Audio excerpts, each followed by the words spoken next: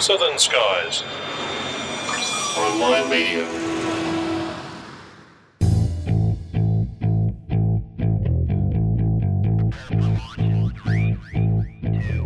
Plane Crazy Down Under's coverage of Wings Over Illawarra 2012 is brought to you by Aviation Advertiser, Australia's largest online aviation marketplace, now featuring employment classifieds. aviationadvertiser.com.au, and by Oz Runways, Australia's most cost-effective electronic flight bag for iPhone or iPad. Get a free 1-month trial today at ozrunways.com. And by Jet Ride Australia. Be a Top Gun for the day in a Soviet-era L-39 jet. Visit jetride.com.au/PCDU for the fastest ride in the country.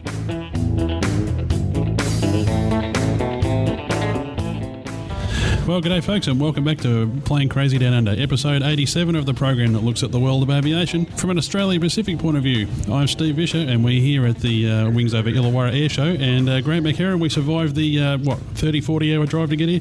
300 hours it felt like, mate, mostly because we were all stuck in a car together. Well, somebody who didn't have to suffer anywhere near that sort of torturous long trip is Anthony Crichton-Brown. Anthony, welcome, and you came down in a 172. Oh, good afternoon, fellas. It was a great flight. I haven't flown a Cessna for 10 years, maybe a bit less, maybe 8 years. So it was a journey of discovery. Oh, journey of discovery. And they let you loosen it? Well, there was two pilots in the front, but neither of us had flown one of those for a long time. So between the two of us, we made it. Okay, so it was a proficiency flight, really, if you want to look at it that way. That's right. Absolutely. And what happened to the pits? Why no pits?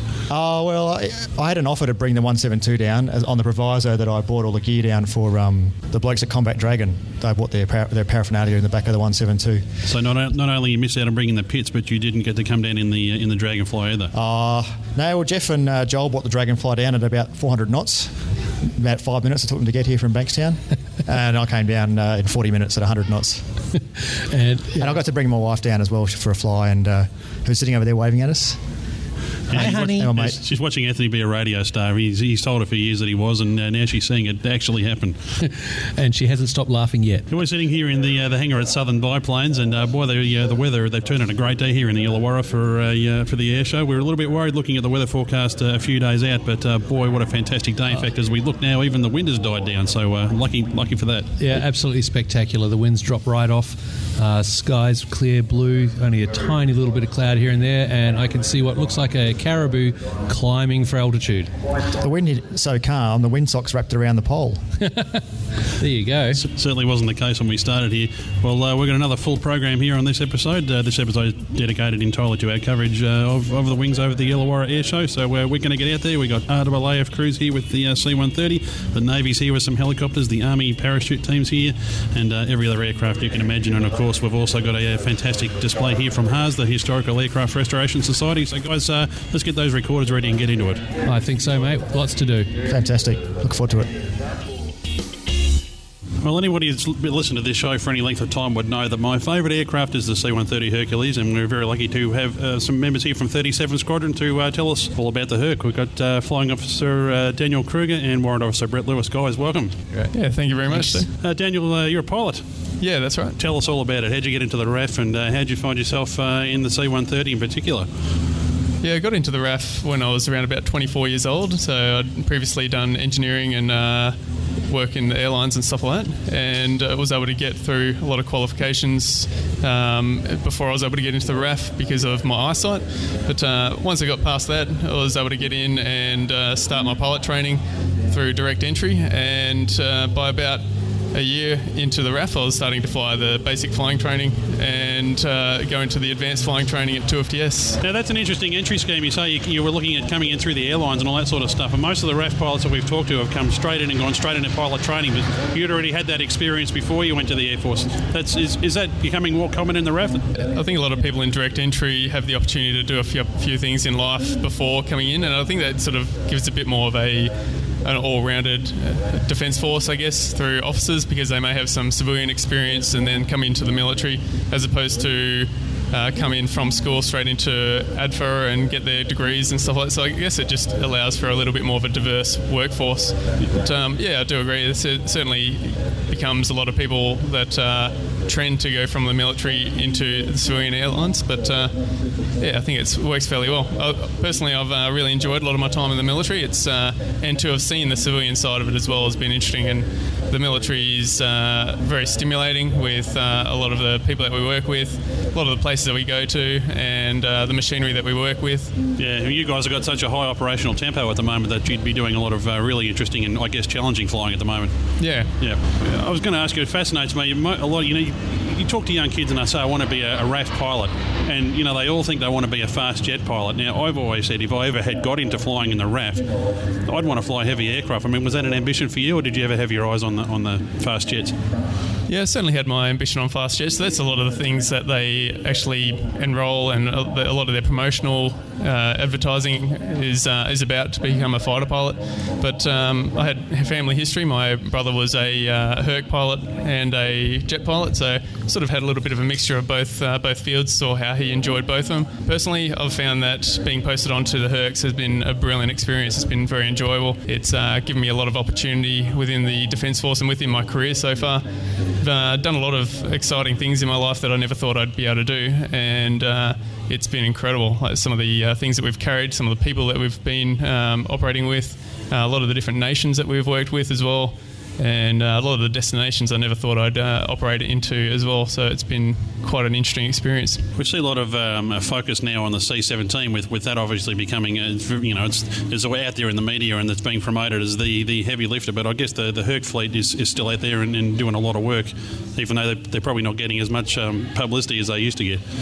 Yeah, I guess for lack of a better expression, we're kind of the quiet achievers. We do a lot of work around the world, and I guess it allows us to do a lot of work. And we've got multiple aircraft with the J model and the H, and I think the capability that we provide the Australian government is of very good quality.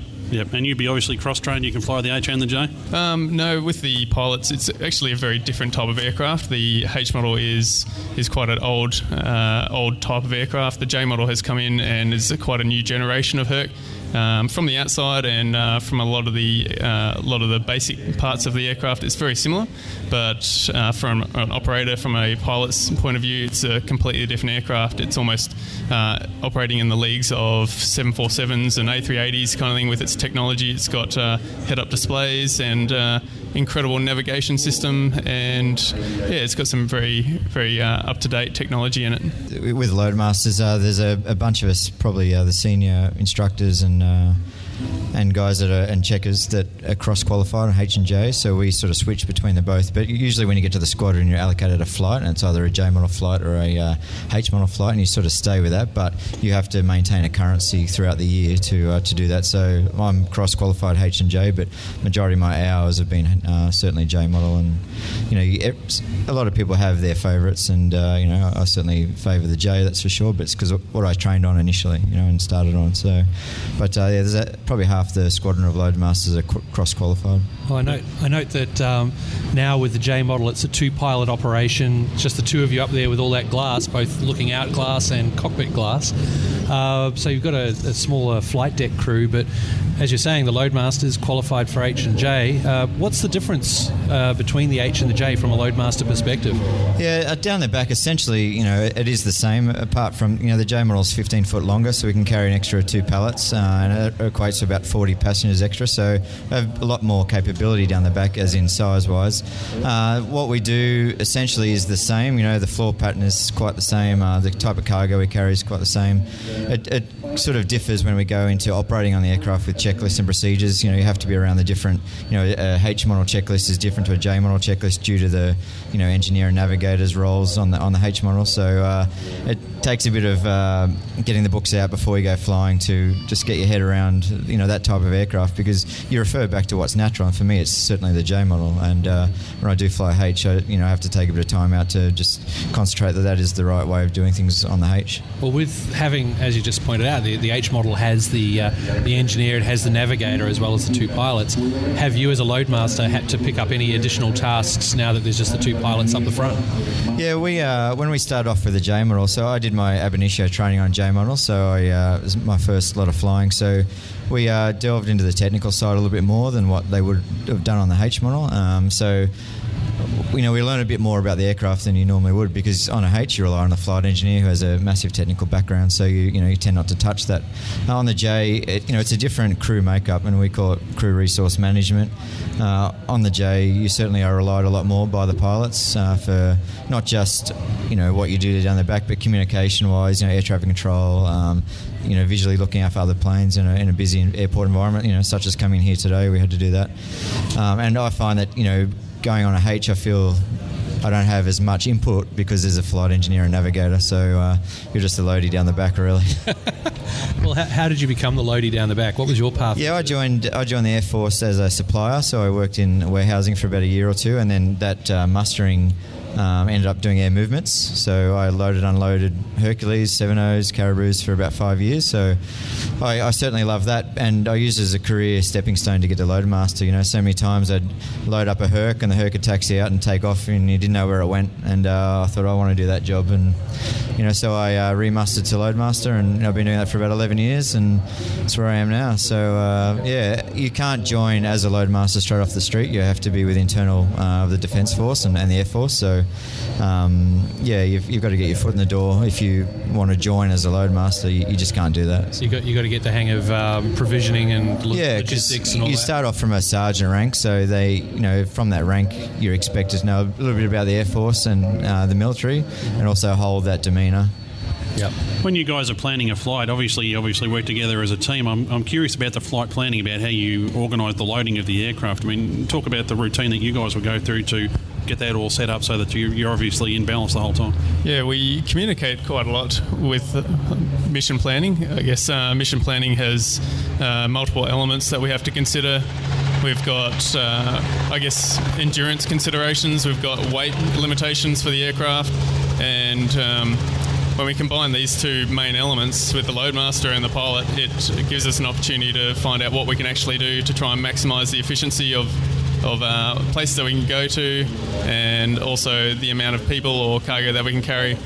So it also has a lot of different elements of the aerodromes that we're going to, because an aerodrome may be a certain width or a certain length, or the runway may only be of a certain strength, so we have to be sure that we can get in and out of there, also with terrain as well, to make sure we can actually, when we get all this payload, that we can get out of there as well. So there are quite a lot of different challenges, and also with the nature of our military operations, it really depends on what we are looking at doing, whether it's going to be a tactical role at night with MVGs as well. So these add other complications into the mission planning that will make it a lot more of a crude kind of mission planning event, and it can go into quite a lot of detail with the Loadmasters and other mission planners as well. Now, you were coming down here today. I mean, even a short flight here from where have you come down from, Richmond? Or?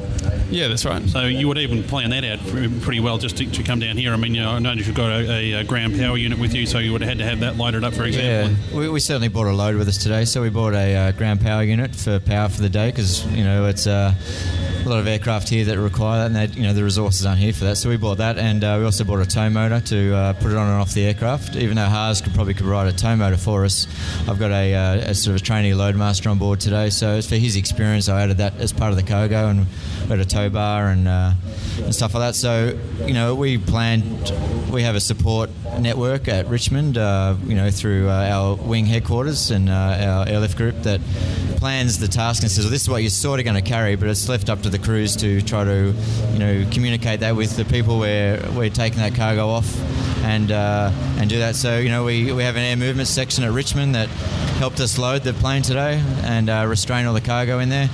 And then when here, we don't bring them today, so it's our job as Loadmasters to put all that cargo back on, restrain it properly, do the weight and balance paperwork, and we certainly, we burn a few £1,000 fuel coming down here, so we're less fuel, so we've got more weight and cargo, so we liaise with the pilots quite closely in working out how much cargo we can carry as opposed to how much fuel we've got.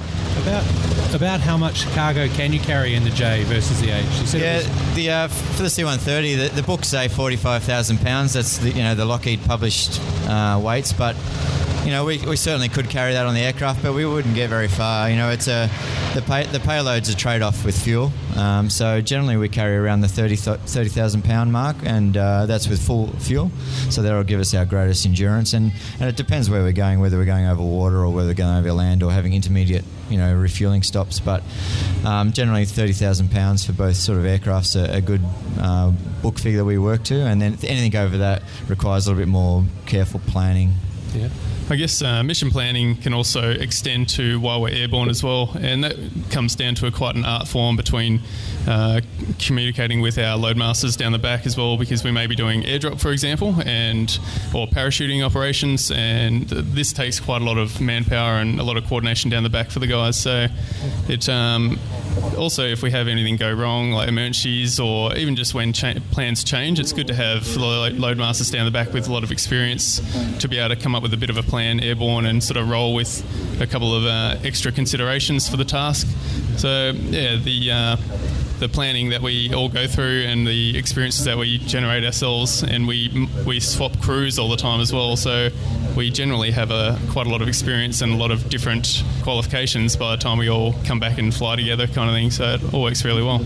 And the mission today obviously is for a bit of public relations out there, and you're very popular out there on the ramp today. It's very imposing seeing the Herc out there on the ramp. You've got people walking through the back and pretty much full access to most areas of the aircraft today if they want to get out and have a look. Yeah, definitely. There's a big cargo compartment, a lot of people can fit in there, and then they get channeled up to the flight deck, and that's quite small, so it does take a bit of time, but certainly people can walk through the back of the aircraft and see the business end, because we like to say that pilots only exist to take loadmasters to work. So absolutely.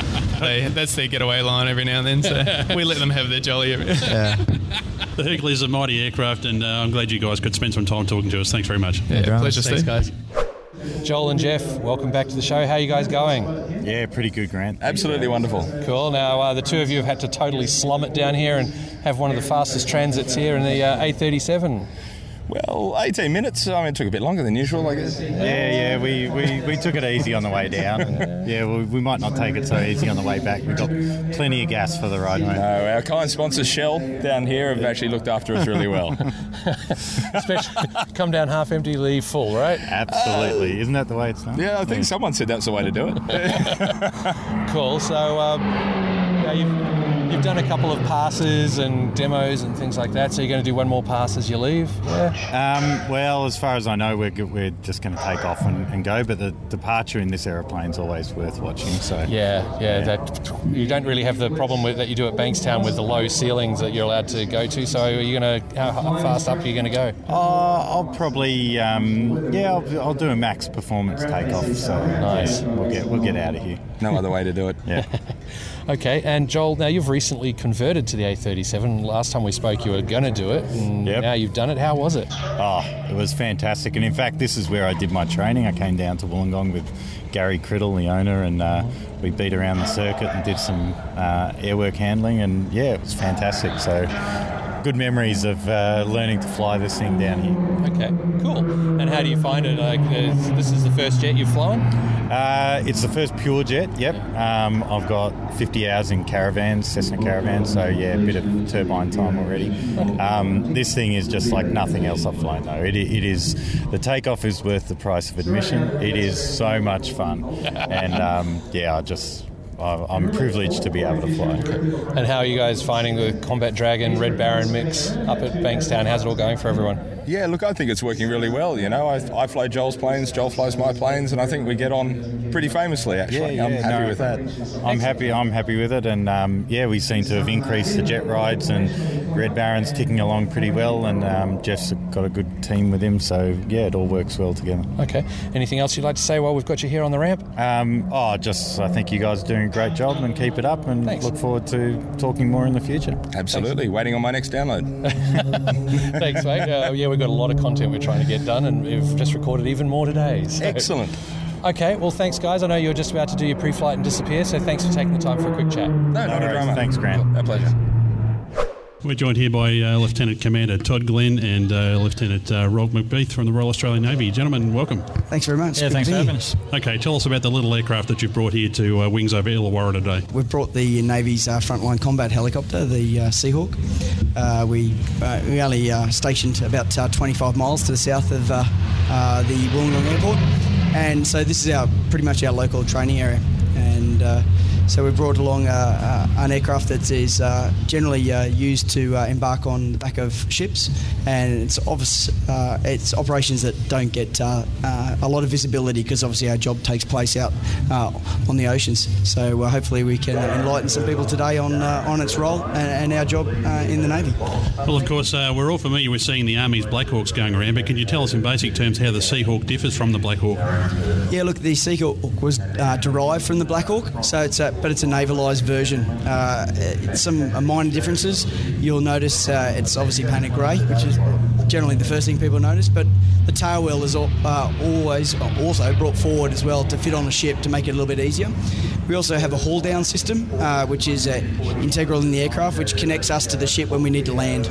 But the main difference is the millions of dollars worth of computers that the aircraft has on board and weapon systems to be able to go out and prosecute submarines and take the ship's eyes and ears over the horizon. Can I ask a question about that haul down system? I've seen it in the movies. It appears that a ground crewman or a sailor hooks up a cable. Is that how it works? Yeah, exactly. There's a small cable called a messenger cable, which is the initial cable that pulls in what they call the haul down cable. Once that haul down cable gets winched up into the aircraft, it locks into the RAS probe, we call it, and once that's locked into the aircraft, then the landing signals officer on the ship then applies about 6,000 pounds of hydraulic pressure at an appropriate time and pulls us down into the correct position onto the ship.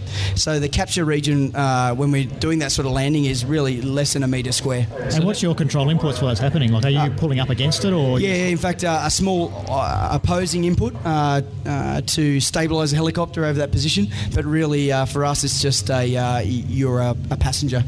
And the ship can be moving along, pitching, rolling on big seas, and while this is happening? Yeah, in fact, the ship's helicopter operating limits, what we call shoals, are actually a lot greater when we use that system. So you can use up to roll 25. So the ship can be rolling 25 and pitching something like 10 degrees, and we can still operate the aircraft confidently. And of course, you won't. Unlike a land-based helicopter, you don't have the lovely visual cues of mountains and ground. You just got endless sea and a ship. That's right, yeah. And the ship's moving around. And then put that in a night context where you've just got these couple of little lights in front of you and no horizon, and you've been out flying for 3 to 5 hours. And it's raining and... Exactly. Yeah. So that sailor who goes in and grabs the little line you drop and hook it so it goes up, does he get danger pay for that? That's why he joined. It's like, I'm here underneath this dirty grade helicopter on a pitching ship deck that's got it's wet and he probably lamenting that day that he's due to do that job. That's for sure. I'm never going to be bad again. I'm curious about the amount of static, if any. Would that generate a lot of static? It does, and in fact we earth that messenger cable before people touch it. So helicopters generate a lot of static electricity, especially in a humid environment. So we earth that cable before we touch it. Now we've spoken to a lot of Air Force pilots over the time we've been doing this. And in fact, you guys are the first Navy pilots we've spoken to from the Australian Navy. At least we've spoken to some American guys. Tell us about the career path. What attracts you to being a naval aviator with the Royal Australian Navy as opposed to perhaps going in with the Army or that sort of stream? I suppose the initial attraction for me, and I was an Air Training Corps cadet, so I was an Air Force cadet when I was a young fella, and rather than being in the Air Force, which I saw as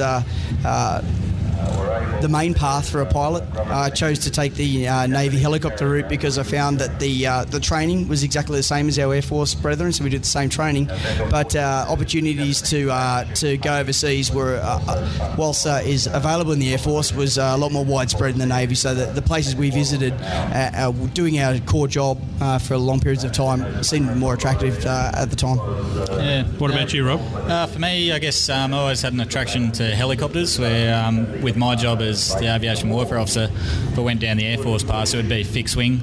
There's also the front seat side of things is pretty much what attracted me to Navy. And living on the coast, pretty much down on the south coast here, you get to surf half the time as well. Suited me quite well. And travelling at sea, you get a bed as well, and just something different. I didn't have a lot to do with the ocean before I joined up, and now And I reckon you've got the coolest patch I've ever seen on a military uniform. We're going to get a photo of that and put it up on the website. Yeah, I did notice that when you guys turned up here. I noticed that one. Yeah, there's a great patch there. Chuck Norris approved. That's awesome. Yeah. I think it's important to note as well that, on our side of the house in the Navy, that it's very easy to deploy the Navy to operations overseas. International law of the sea allows freedom of manoeuvre. So for governments to send Navy away is quite a minimal impact on other countries, where to send the Air Force to try and find an airport to operate from and get that third country permission to do that can take a lot of time. So if you're into doing the operational job as a first response type organisation, that's where the Navy's certainly out front. When you are deployed to a ship, my understanding is that you're based in Nowra and then you get assigned to go on the HMAS Adelaide, for example, and do a tour with them. Does that mean you all of a sudden now become under the command of the captain of the ship and he can say, Lieutenant Commander, take the helicopter to go do something else? Yep, exactly right. Do you have authority on the aircraft then? I do. I have some responsibility, and the commanding officer of the squadron also carries some operational command responsibilities under his airworthiness hat. But operationally and tactically, you come under the commanding officer of the ship. So I was on HMAS Stewart on Op Slipper, rotation 25, just last year. And as a lieutenant commander, I ran one Sea Hawk with 15 other people, and my job was to provide that capability to the ship's captain. And you had the ability, though, because the captain of the ship wouldn't necessarily have been a pilot, you had the ability to say, sorry, sir, but that's not going to work for these reasons, or it's too dangerous, and make those calls? Yeah, he expects me to do that. That's what he expects of his aviation expert, is to provide him with solutions to a problem that he has. Yep. So he'll come up to you with a problem and say, I need you to do this, this and this, or I need this sort of information. How are you going to go and do it? Yeah. I know, I read somewhere in the US Navy, I know there are different rules, but to be a aircraft carrier captain, you must have been a naval aviator first. Yeah, exactly right. Aircraft carriers have a unique challenges. That's why the aviator brethren or branch move through into seamanship after that. Yeah. Is that an advantage being the pilot on the ship? Do you have some sort of, what a better term, some privileges that other officers and sailors on the ship don't have? I asked that question. I get more pay. Yeah, there you go. More leave. And no other duties. Oh, that's not true. Okay. Yeah, I imagine if you're on a ship where there's limited space, not a lot of people, you've got a lot to do. Exactly. You're not flying. Yeah, it's like any other head department on the ship. We all have the same. All the heads of the department have responsibilities, and we're a pretty close bunch of people as well. So we socialise because obviously a ship there's 191 people. That's a bit hard not to socialise. Tell us about, for people who are not familiar with the class of ships that you go out on. We talk about, for example, the Adelaide. Is that sort of class of ship? What sort of ship is that? Yeah, Adelaide class frigate. Also the Anzac class frigate. Adelaide class frigate is a Australian version of the Oliver Hazard Perry class, which is a US Navy frigate. The Anzac class frigate is again an Australianised version of European MECO 200 frigate. So we purchase ships from various organisations, shipbuilders, and depending on our needs. So they're of a frigate size, generally taking one helicopter. So if you move up to cruisers, destroyers and cruisers, you'd expect to start seeing 2 helicopters and the effectiveness that brings. Can I ask you about the Black Hawk that crashed onto the back of the Navy ship? Sure. I was actually flight commander of a Sea King flight on Canimbla when that happened, so it's all reasonably out and open. So. Yeah. Okay, well, the accident where the Army Black Hawk landed on the back of the HMAS Canimbla, was it? That's correct. And very sadly crashed, and they lost those soldiers and those pilots. Can I just, obviously the aircraft wasn't intending to land. Okay, so tell us about it, actually. It was actually intending to do a fast roping evolution. Okay. So they were making an approach, or practicing to do that. So they're making an approach, doing some flying evolutions, and the intent was to come to the hover over the flight deck. We put ropes down, and then our troops deploy on those ropes to get onto the deck. And it's an efficient and quick way of deploying numbers of personnel to a ship.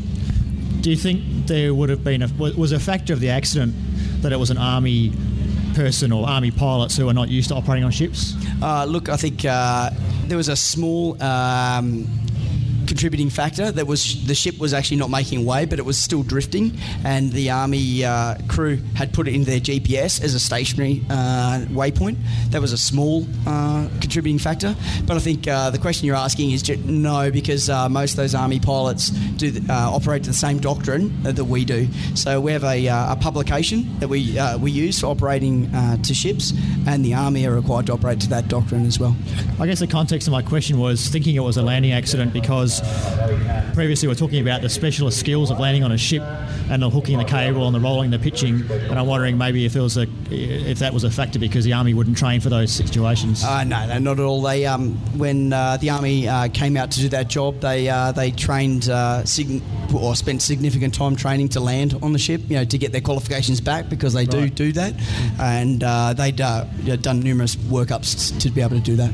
Was there one factor, one weakness of the chain that if it was stopped it would have prevented that accident? Was there one thing they did fundamentally wrong? I think anyone that talks about accidents, there's numerous contributing factors. Of course, yeah. And I don't think there'd be one factor. There's always one. If you, someone maybe stopped one of those factors, that could have stopped the accident, but there's always a numerous amount, and which one they would have been, who knows. The James Reason Swiss cheese model. There you go. There's a man who's done a bit of human factors study. And as a result of the investigations, it's been several years now since that incident. I mean, has there been changes to your doctrine in general, the way you would operate onto a ship for you guys as Navy pilots?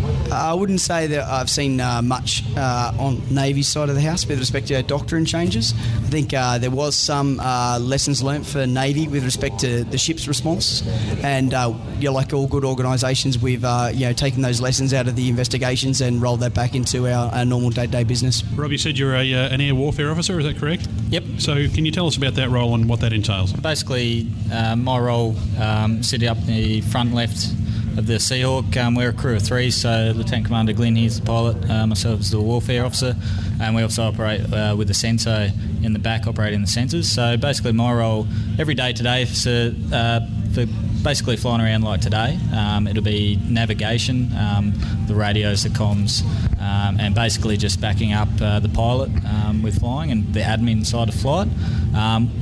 When we're out doing a mission, an anti-submarine mission, it sort of changes in terms of we're now the tactical coordinator on board as a TACO, and so basically I'm sort of taking all and running the mission getting a lot of information from the sensor operator and also from other ships and aircraft out there, taking all the information and basically driving the aircraft around with directing the pilot where to go, what heights to do as well, and depending on so Sir, he's obviously pretty experienced, so that's where he chips in with his knowledge as well, and the success of the mission pretty much relies on how well the 3 crew work together.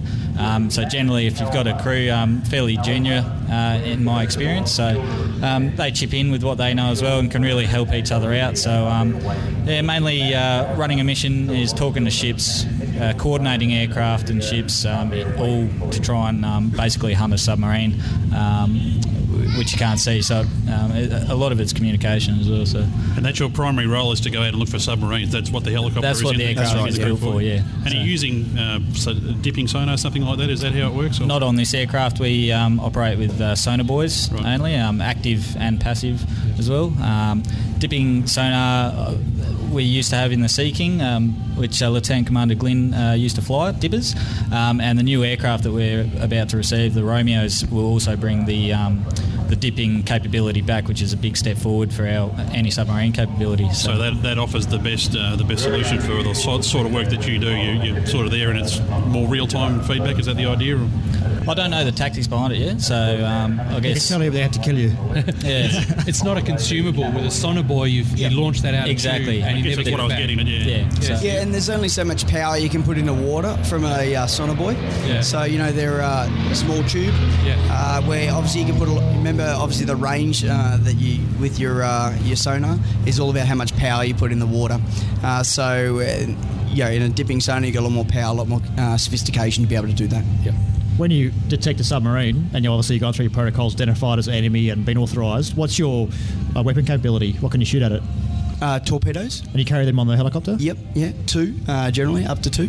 And that's generally the weapon of choice. The ships also carry torpedoes, or we could coordinate, or we could be in contact with the submarine, and then some other helicopter that has the weapons for us, we can coordinate that attack as well. That's where Rod comes in. He shoots the torpedo and organises all that. Yeah, exactly. Pretty much the coordinator, which is in the Sea Hawk, you become a tactical coordinator, which is part of it. So that's pretty much all it is. And you have to learn about, I guess, the defences of different types of submarines and the best way to attack those submarines. Yeah, there's a number of different types of submarines out there, and nuclear, conventional, and they all operate differently, and they all have their own tactics, and it's all just a matter of basically getting all the information you can and acting to what you feel is necessary, and it's all based on what you're up against. So you do a fair bit of prep prior to, and you generally know what you're going to be up against. So all your tactics is you think about it beforehand. You get in there, everything could change, but you've already thought about what ifs and all the scenarios and what you're going to do about it. And you talk about it as a crew prior to going, and everyone's pretty good. A worked up crew can. Must be pretty competitive when you're on exercise. You know, you guys want to get the submarine you're up against, and they want to escape you. Yeah, half the fun, wouldn't it? Yeah, competitive against not just air crew, obviously our other P3, our Air Force brethren, but also air crew against the Submariner. Don't be under any illusions. The Submariner's got everything going for him, and we've gotten the toughest job in this side of the war, really, and they are immersed in their environment, and we're trying to understand how they're using it. And there's most submariners are pretty smart individuals. They're very canny. And no such thing as a fair fight, trust me. Yeah, for sure. Now, you were also saying you project the eyes and ears of the ship, because of course the ship is limited by how high the mast is, where the radar's at. You've got the curvature of the Earth. So you guys will go out like beyond visual range of the ship. So you'll be out there working, and that allows them to actually fire missiles or their ordnance beyond what they can see with their onboard gear. Yeah, that's right. So we call that surface picture compilation. So we basically use our radar, our ESM, our FLIR to give the ship a two-dimensional picture of what's on top of the surface or underneath if you're using doing anti-submarine warfare. Yep. So, for instance, in the Gulf, we're out doing 3-hour missions, 3.5-hour missions, where we're out 120 miles from the ship and talking to the ship and reporting contacts that are out there. Yep. Obviously identifying those contacts, whether they're contacts of interest or whether they're something that it's just a neutral shipping that's moving through. Yep. So we're painting a picture of the world that a ship would normally see. Now, Rob, you mentioned before about the Romeo with the Dipper and so on. Now that we're getting them online, I believe it's in the next year, is it, that they're coming online with the Romeo? Next year we are sending, the plan is to send aircrew over to the States to train up, basically embed themselves over there, get to know the new aircraft and the new the systems on board. So they'll spend a period of time over in the US. It's all still got to be finalised, but basically they'll go over there and bring back the knowledge with the first few aircraft and then stand up the squadron on that. Well, Jenna, it's really fascinating. We've spoken to so many aviators over that time, but it's really a privilege to have two Navy guys come in and tell us about how operations happen there. As I said, we've not been able to have that opportunity before. So Rob McVeith and Todd Glenn, thanks very much, guys, for coming in. Our pleasure. Thanks guys. See you later. Andrew Musgrove from Southern Biplane, welcome to Plane Crazy Down Under. No, thanks for having me. Yeah, no worries, good to be here.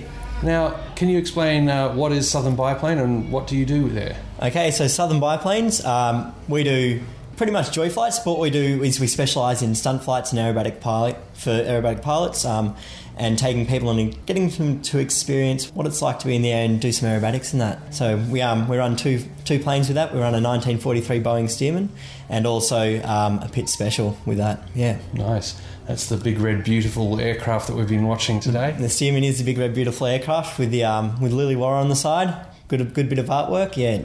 Draws a lot of people. Any background on the big red? Because we've seen Stearman in a number of different colours, but I don't know if I've seen any big red ones before. No, big red is it's unique. So the history behind this particular one, built in 1943, it was used as a training aircraft in World War II for the Tuskegee Airmen, who were the first African American pilots ever to be used in the military. So this one, we've got all the records for that.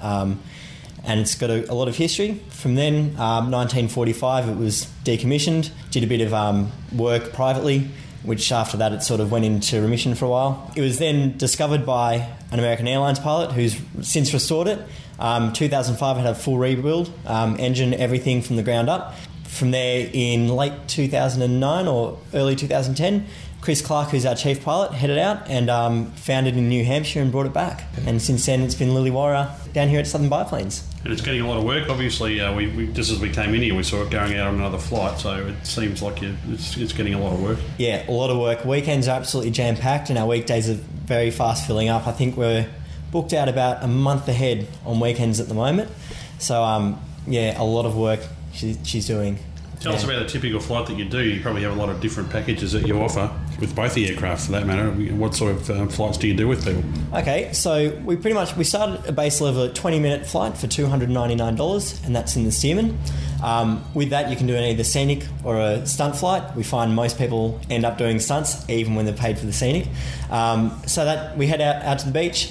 What Chris does then is he runs through a couple of different aerobatic manoeuvres, and then he puts it all together at the end, and you come back. From there, we step up to a 30-minute flight, and then again to 45-minute flights after that. Now, with the pits, what we do is a flight called the G-Up, which is 25 minutes, all-out aerobatics. Hold onto the seat. You're not coming back unless you've absolutely been thrown around in this plane. And on top of that, we offer a package called the Wingman, where we send both planes up together, flying in formation.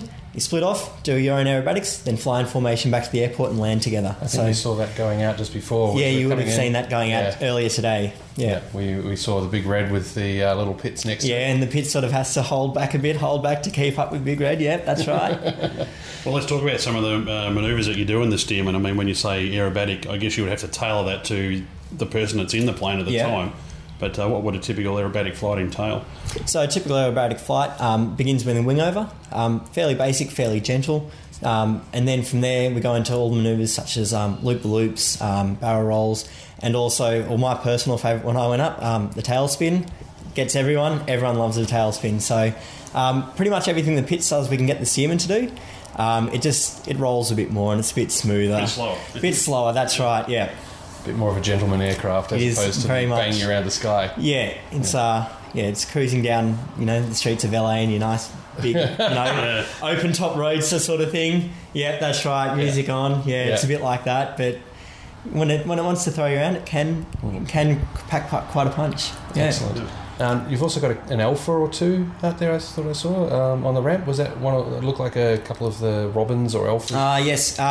We've actually got the aerobatic school. The aerobatic flight school comes down and they do a bit of flying with us as well. So they bring their Robin down and they operate out of our base. So we get a lot of young people that have got their pilot's license and now they're looking to do aerobatics. So they come down here on the weekends and they service sort of everyone in the area, and we offer that to people as well. Which aerobatic school is that one? I think it's Sydney Aerobatic School. Fantastic. Well, we should talk about how people can find you online. You must have a pretty good social media presence, so tell us where we can find you. You can find us primarily, firstly, on our website, so southernbiplanes.com.au. From that, we're also on Facebook and Twitter, and we run a whole lot of promotions on our social media. And, it's just a great way to interact with the people that have flown with us, that want to fly with us, and it's nothing more than just interaction for us. The website's all the marketing stuff. Social media is exactly what it's there for, be social, which is good for us. We like to be relaxed with it.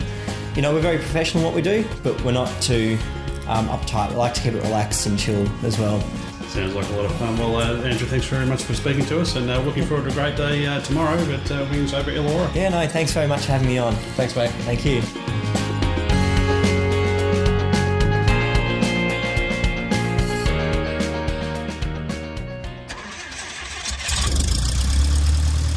Flight, fly your plan with Oz Runways. Oz Runways turns any iPad or iPhone into a full-featured moving map GPS complete with all the official Australian aviation charts. Oz Runways is Australia's most feature-packed, cost-effective and easy-to-use electronic flight bag complete with AIP, URSA, DAP East and West, flight planning and much more. You can even submit your flight plan direct into NAPES. With annual subscriptions starting at only $74.99, it's the perfect flying companion whether you rent or own your own aircraft. For your free 1-month trial, search for Oz Runways EFB in the iTunes Store or visit ozrunways.com.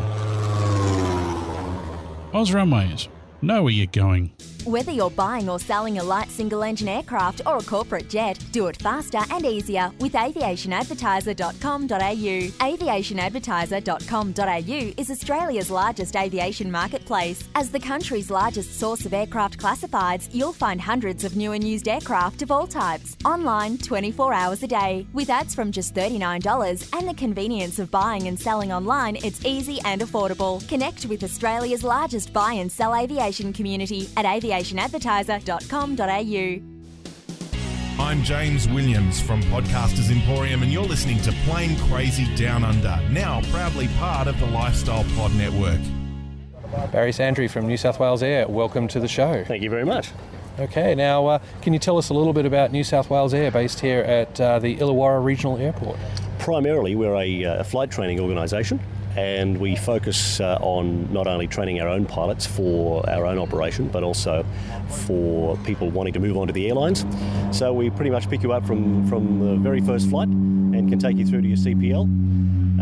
We have a very experienced flight instructor. Our CFI has many hours, and he's also a certified testing officer. So fortunately for us, he does all of our testing here as well.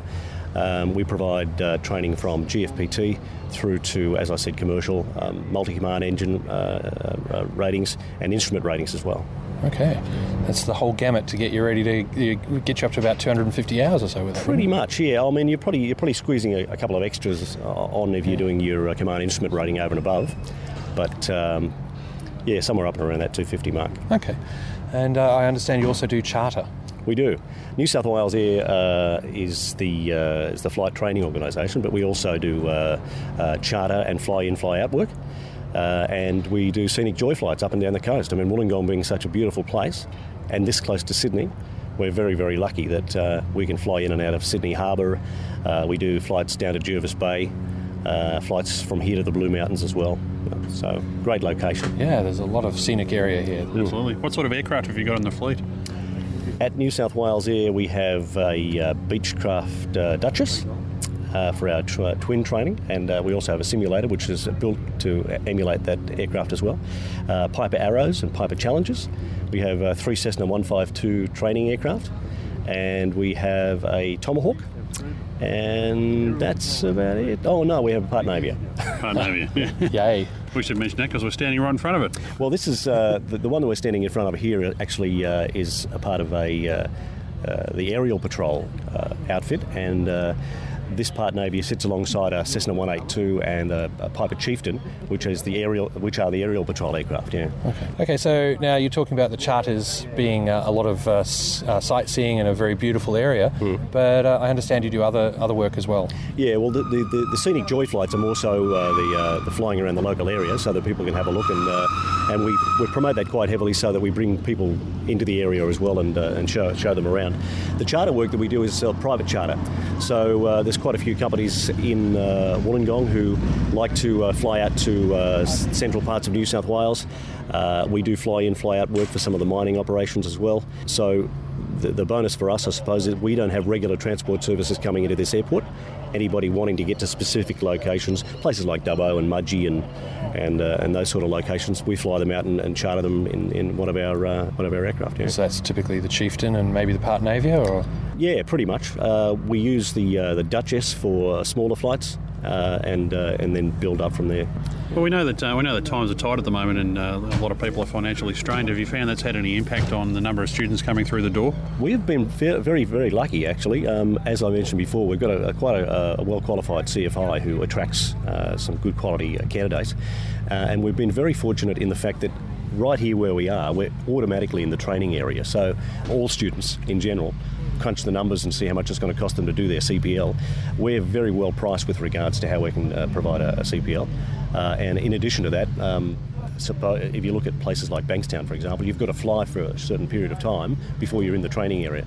We're already in the training area here, which saves them a considerable amount of money, not only at PPL level, but definitely at CPL level. Yeah. And that Also, you're not as congested at this airport, it would seem. Even though you've got all these aircraft around, it's not quite 3 runways in parallel like Bankstown has. Dead right, and we were very fortunate in respect of some of the when some of the schools closed down at Bankstown, we picked up a bit of that business.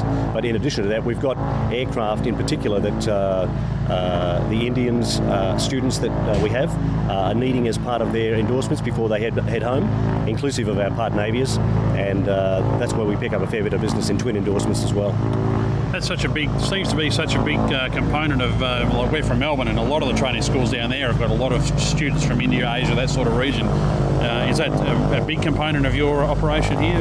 Yeah, there'd be about 20% of our students would be a mixture of probably Indian and Asian students, and the remainder would be Aussies and Poms. Yeah. So do you find that business... I'm curious about this sort of business because it seems to play such an increasing role in training operations here in Australia. Does that business find you, or do you actively go out and look for that business overseas in India and Asia?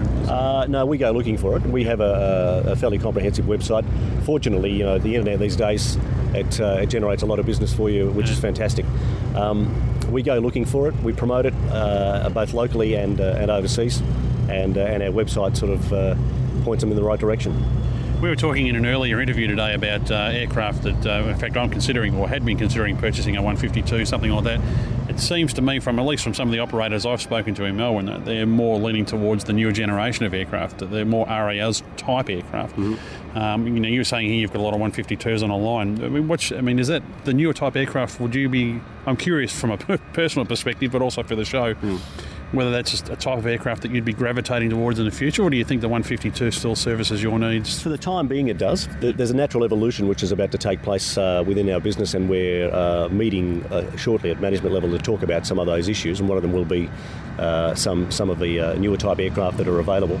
Obviously, some of the older stuff that they're still getting around is going to be limited over a period of time by the hours that they've got to play with. But at the moment, it's servicing our needs very, very well, and they're a very, very cost-effective aircraft to run.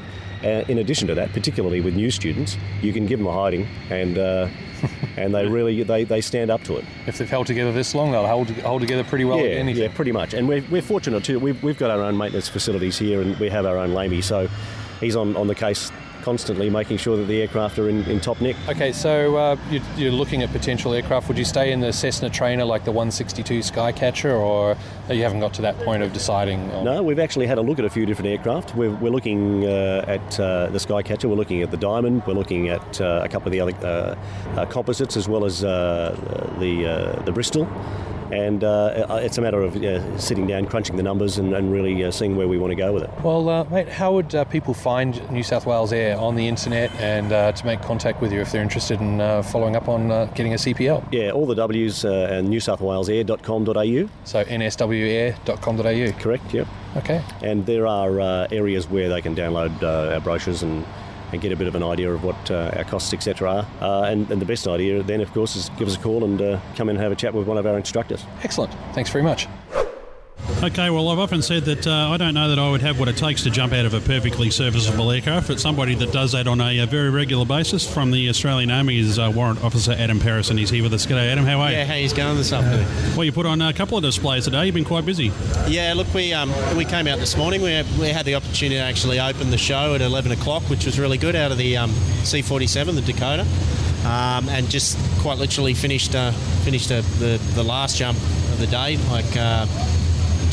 I'm pretty much near the cross strip, which it's great work, But jumping out of the Dakota, I mean, you guys will be used to jumping out of modern military aircraft, but was that an experience for you, jumping out of something like that? Yeah, it's really good fun. Like you can almost close your eyes and picture, it's the 40s.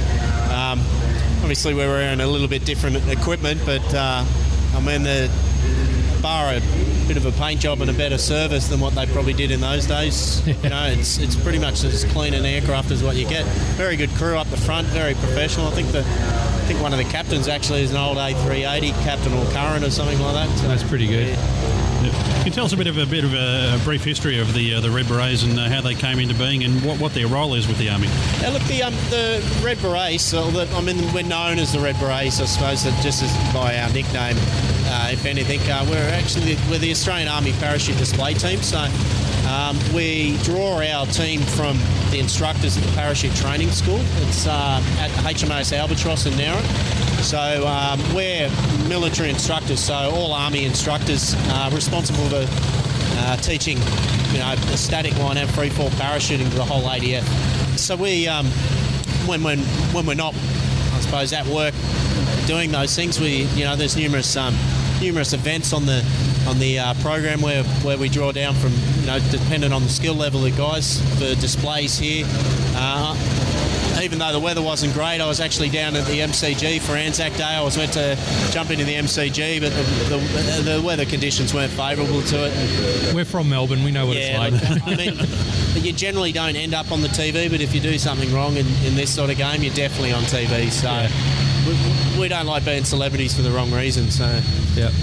So what was your career? You're currently an instructor. Yeah. So you're jumping a lot of the time. Yep.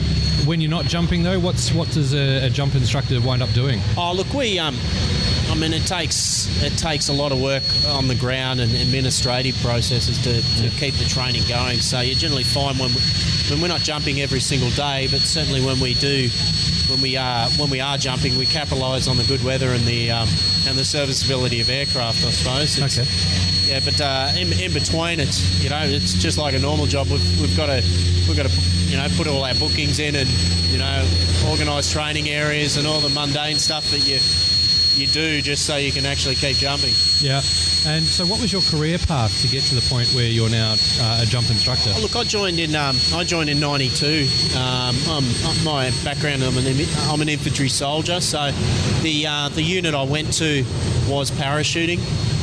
So I came through the parachute school as a student. Was that what you wanted, or was that what you were given? Look, I sort of was given the option between Townsville, a unit up in Townsville, or the unit in Sydney. I didn't really want a parachute, but I certainly would have. Sydney drew me as opposed to going to Townsville, so I had a little bit of a fear of heights when I first started doing this thing, but I've certainly got over it now. I think that's gone. Yeah, and just through the nature of staying in that unit and doing advanced courses, it just sort of streamed down that path, to become a freefall instructor. Now, that's something I'm interested in. How do you go when you've got soldiers coming in and it's their first time to jump? I mean, everybody must have a fair bit of apprehension. I mean, I'd be crapping myself, I can tell you. It's just not something that would come naturally for me to do, but how do you address that with trainees when they're coming through the system? Oh, look, we certainly a static line soldier will spend at least a week and a half on ground training. So we're instilling in confidence in them and in their drills. Firstly, their equipment, the processes that we've got in place, the instructors themselves. So constantly over that week or so, we're building, I suppose, a happier nature into their mind about what they're about to do. We've also got a parachute tower at Nowra, which is a 30-metre tower where we hoist the guys up there and they do their parachute drills. And depending on the weather, probably 90% of the time, if the weather's good, we'll get them up there and expose them at least to that 30 metres. But you generally find them. We may occasionally get someone balk and not because everybody must be a volunteer, so it's not like we can get them up there and then just go, look, it'll be a waste of money and throw them out. Yeah. If they don't want to go, we've got to counsel them, normal procedures, and if they don't want to go, well, it's just we land the plane and they go along their way and find something else to do. You generally find majority, I can't remember the last time someone actually didn't want to do this. Certainly from the freefall side of the house, like everybody gets exposure by doing military-style static line parachuting, and then once they get advanced qualifications and start doing freefall, it's something you definitely want to do, because civvies do pay money to do that. Oh yeah, it's one of those jokes that we use. We're getting paid to do the fun, Yeah, that's exactly right. Now you're with the static line. You guys are all jumping the rectangular airfoil parachutes. We've got. With static line, we jump it's a round parachute. It is the round.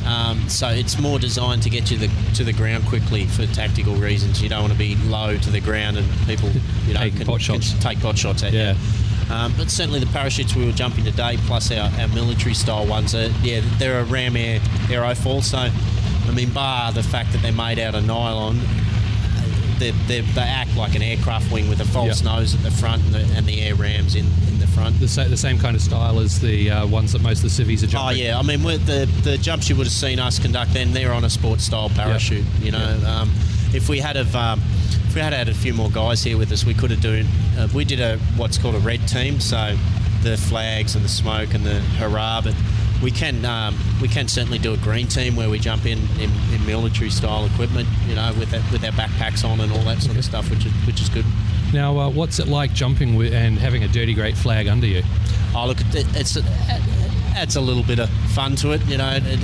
You do get a little bit of a pendulum effect on there, but you generally as long as you take it nice and gentle, I suppose it wouldn't be too different to, you know, if somebody had a sling load underneath a helicopter or something like that. I mean, we don't have any power. We're destined whatever direction we're going. We can control which way we're going. But certainly if the operator puts a bit too much input into his toggles, it can cause some problems. But we've certainly done a lot of grading and practice before we even get an opportunity to embarrass ourselves in front of you guys. So we try not to. Yeah, you want to make sure that because you pull from the instructors, so you get nominated to go on the team. Yeah. And so you've just been nominated to go and join the team. Yeah. Where do you go from there? How does it step up? Oh, look, it'll be dependent on their skill level. Like this jump, even though it's quite high profile, so the team that we jumped in were quite experienced.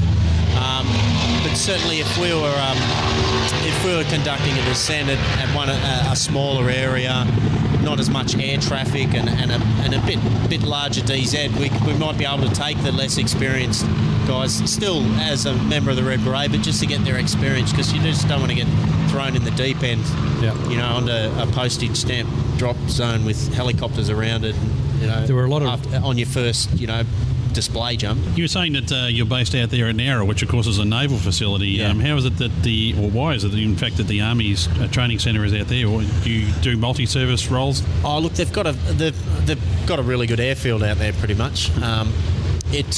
Although it can get a little bit busy with the helicopters, brings us back to our previous point. So we can spend a little bit of more time in the aircraft, you know, waiting for them to move out or turn their rotors off. Like the parachute school moved from Williamtown to Albatross in the 80s, and they pretty much built a purpose-built facility. You know, it's a little bit of a weird setup. You know, there's about 80 of us tacked on the back end of a Navy base that doesn't have any water near it. That pretty much acts as an Air Force base. So, you know, and certainly it's a tri-service facility, I suppose. You know, but we don't have any. Certainly, the little portion that we have is just all Army. Okay. Yeah. And what roughly, I don't know if you can tell me this, what proportion of Australian Army infantrymen would be trained to do parachute sort of work? Oh, look, it's not like it is a bit of a niche capability, I suppose, but certainly we're training, you know, hundreds of static line paratroopers every year. You know, like a lot of them won't necessarily always just stay and keep doing that. You know, so we provide both static line and free fall training to the whole ADF. Yep. It certainly keeps us busy enough. Anyway, I don't know, and it is quite an expensive thing to do. So it's not like people would just come down and do the course just for something to do. You know, they'd have to have a direct reason why to do the course. But we've certainly got no problems filling our panels. Well, I know a couple of guys who are in the reserves, and they've done the paratrooper course, and they said it was a lot of fun. Yeah, it's really good. Yeah. It's enjoyable. I mean, it's enjoyable. It can be a bit arduous at times, you know. Like, but everyone, I suppose every job has its hard things. It's certainly got some perks. Like I get to jump into great days like this. Oh, exactly. Another thing I'm curious about is jumping at night time as opposed to jumping during the day. Do you do a lot of night jumps, and what are some of the specific things? We do, you know, like night training. Like when the guys do both their static line and free fall course, they're jumping at night, because I mean it is directly related to what you can do on the battlefield, I suppose. So, and it's a 24-hour battle, you know. So you need to be able to do this stuff at night. That's when we've got a very good safety record, and certainly a lot of doctrine that makes the training as safe as we physically can. You know, but they've got to certainly, the guys have got to have exposure to that and certainly keep practicing it. You know, because they may be called upon to do it one day, I suppose. So I guess you're totally jumping altimeter on that one, because you're jumping out into the dark, into a dark space. Yeah, well, it'll depend. Like with the static line parachuting, you're pretty much governed by where the winds are going to take you. But certainly with free fall, like we'll jump with an altimeter, so we always know where how high we are off the ground. We might even have GPSs, like just wrist-mounted GPSs if it comes down to it. And certainly for training purposes at the school, we have the drop zone illuminated so we know where it is, not to a degree where you can see where the ground is, but I mean sometimes a well-lit moonlit night certainly is enough to be able to do the job, or sometimes it might be just complete darkness and I suppose in an operational theatre a well moonlit night would be the last thing you'd want, though. Yeah, it's certainly what the guys don't want to see. They sort of err away from that as opposed to. So when you're coming into land at night time and you're in darkness, I mean, I know as a pilot, depth perception is a big factor when you're coming into land an aircraft. Is that an issue for you guys? Oh yeah. Look, I mean, we sometimes really it might just be a case of pulling your canopy down to half brakes, like slowing it up as much as you can. Get your undercarriage up and your legs and just slide in on your backside. If you can't see the ground, it's better to make a decision at height and stick with a plan than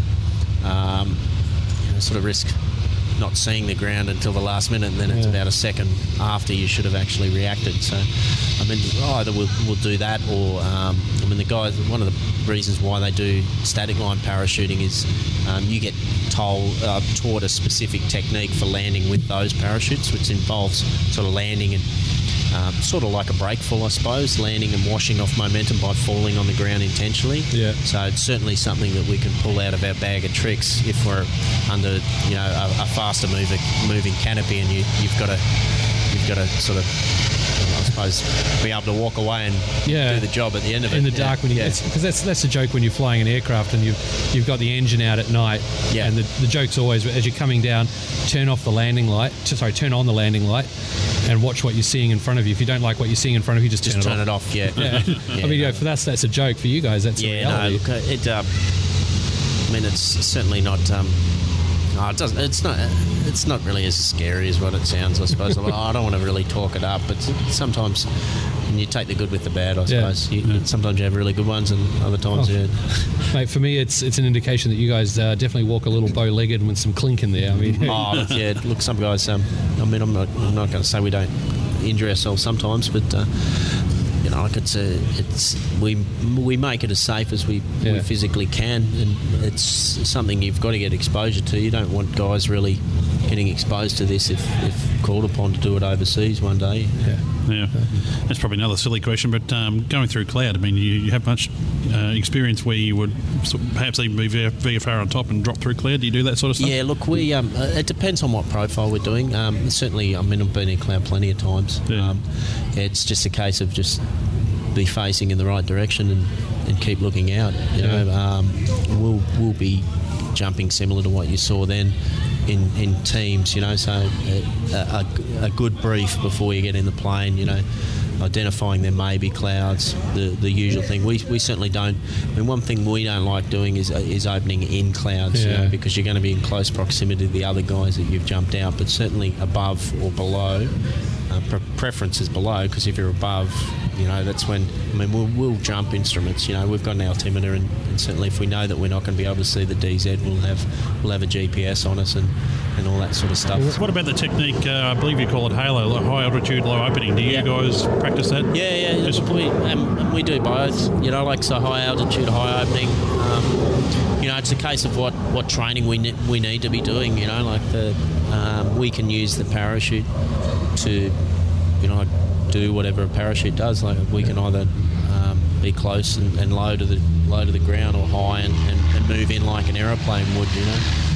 Is that sort of technique more the purview of Special Forces, for example, or is it something that everybody has to do? Oh, look, everyone learns it. Certainly, I mean, as I said, we do train the whole ADF, you know, like, and Special Forces are part of the ADF. Certainly when they do come through the parachute school, like everybody, not everyone that conducts this sort of training is Special Forces.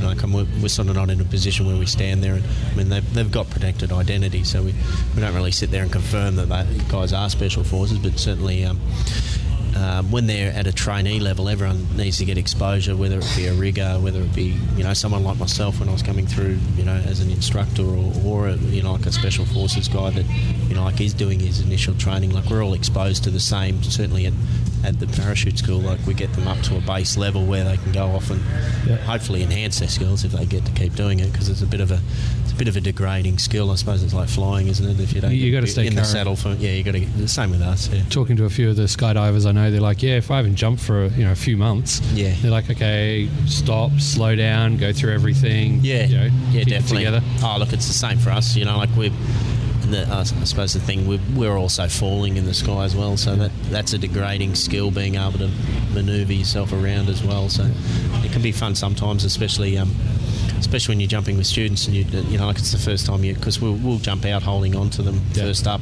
you know, and it's always fun when you let go of them the first time. It's a little bit like a cat chasing a ball sometimes. So like doing the accelerated free fall course that the cities do. Yeah, I mean, we do the same, and then we obviously then certainly in comparison to the civilians ramp it up a lot more with you know, and start training more of a military sort of style behind it. Yeah.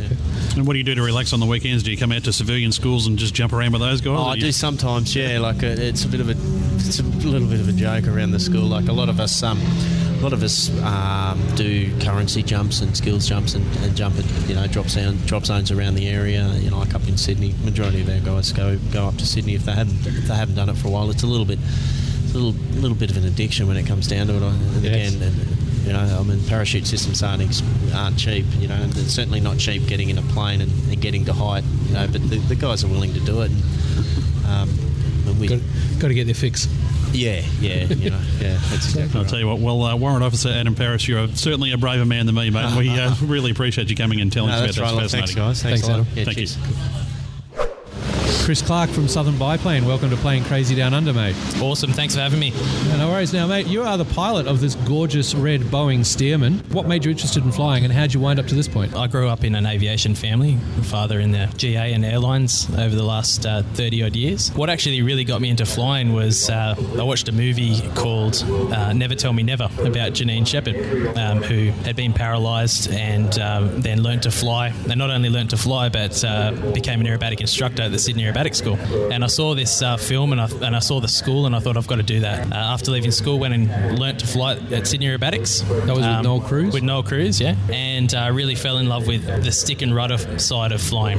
So my ambition to become an airline pilot sort of started to diminish. And so, I really got hooked on it and doing aerobatics. And my professional career began at the Red Baron as a line pilot, flying the Pit Special. I later became an aerobatic instructor there and spent 6 years teaching people aerobatics. And that's Red Baron, Sydney. Yeah, so that's where I was really able to hone my skills stick and rudder-wise further. Towards the end of my time at Red Baron, I sort of fell in love with the idea of the retro side of aviation, the golden years of the DC-3s, Stearmans and the Barnstormers.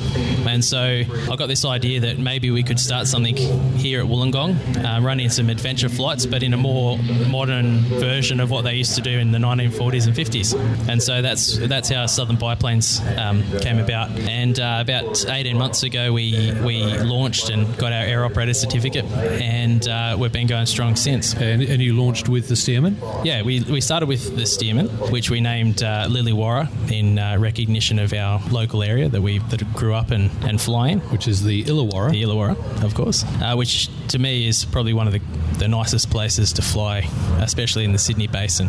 What makes it so nice? Well, we take off and we're straight over the coast for a starter. We've got some of the most amazing beaches, and not only that, we've got the Illawarra Escarpment rising out of the sea, which is quite a awesome sight in itself. So, within minutes after taking off, we're up to height doing aerobatics in an open cockpit biplane. Now, I understand you went to the US to pick up this aircraft. Yeah, we went over about nearly 2 years ago now, after a long hunt. It took about 18 months of research to find the right aircraft and decide on the Stearman as well. We went through multiple different types of airplanes, Wacos, Great Lakes, Stearman, Pitts, and narrowed it down to the Stearman. What made you select the Stearman over everything else?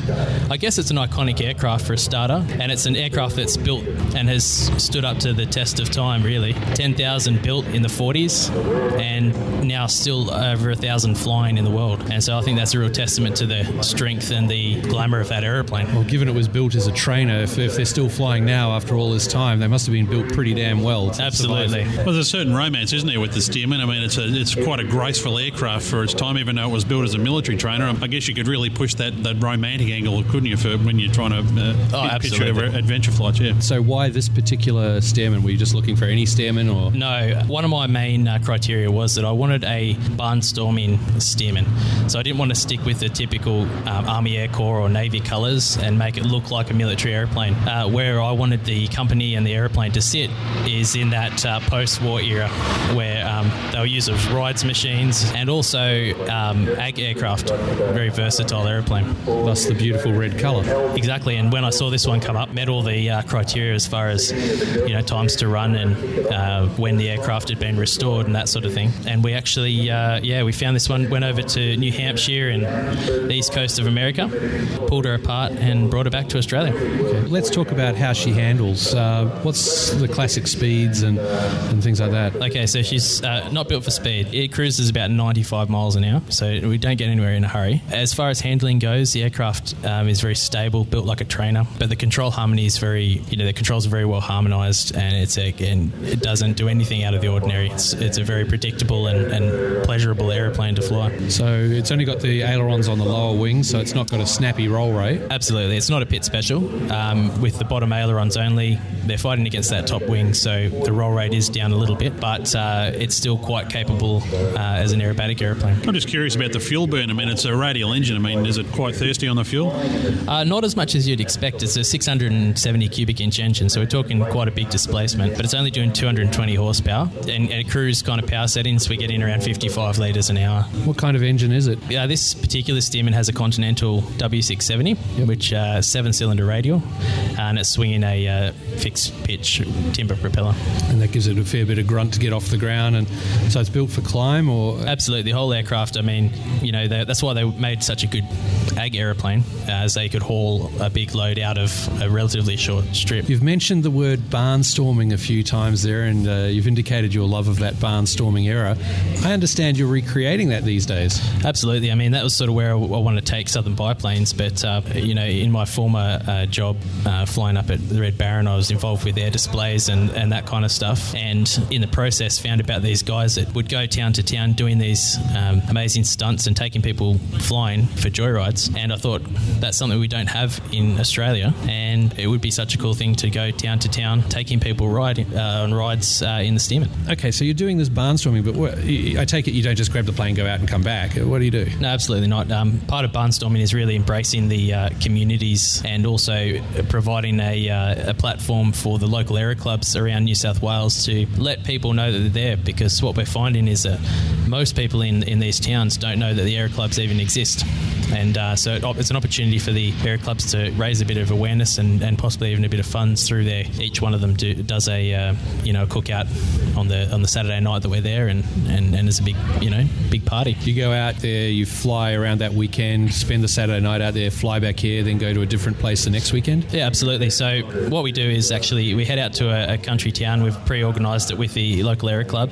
We basically just rock up and put our sign out and wait for people to turn up. And actually, surprisingly, we get out early in the morning, fly around the town. By midday, we're full. Yeah, it's that classic thing of the aircraft advertises itself by just getting out and flying. Absolutely, and it's an aircraft that flies slowly. It stands out in the air, makes the right noise. Well, thanks, Chris. That's all sounding fantastic. I personally love the whole barnstorming thing as well. So I think that's great what you're doing. How can people find you guys if they're interested? Basically, jump on the web and get into www.southernbiplanes.com.au or give us a call on 024257 9440 and we can give you all the information and organise it. Fantastic, Chris, and we thank you for your hospitality and letting us set up the mobile studio here in your wonderful hangar. Not a problem at all. Thanks very much. Thanks, mate. Thanks, mate. Harry Mitchell, welcome to the show. Great. Nice to be with you. Thank you. Cool. Now, Harry, you're involved with Aerial Patrol here. Can you tell us what Aerial Patrol is? The Aerial Patrol is a coastal surveillance organisation primarily. It's a not-for-profit organisation, runs as a charity. It was founded in 1957 as a result of a public meeting that was convened by North Wollongong Surf Club and the City of Wollongong Council. There was a need for some sort of aerial surveillance to assist the lifeguard process of Council's 17 beaches. Because of sharks, people losing their, just getting lost on the beaches and so on. And so the Aerial Patrol was born in 1957 to patrol the beaches between Stanwell Park, north of Wollongong, and Windang to the south of Wollongong every Saturday, Sunday and public holiday of summer.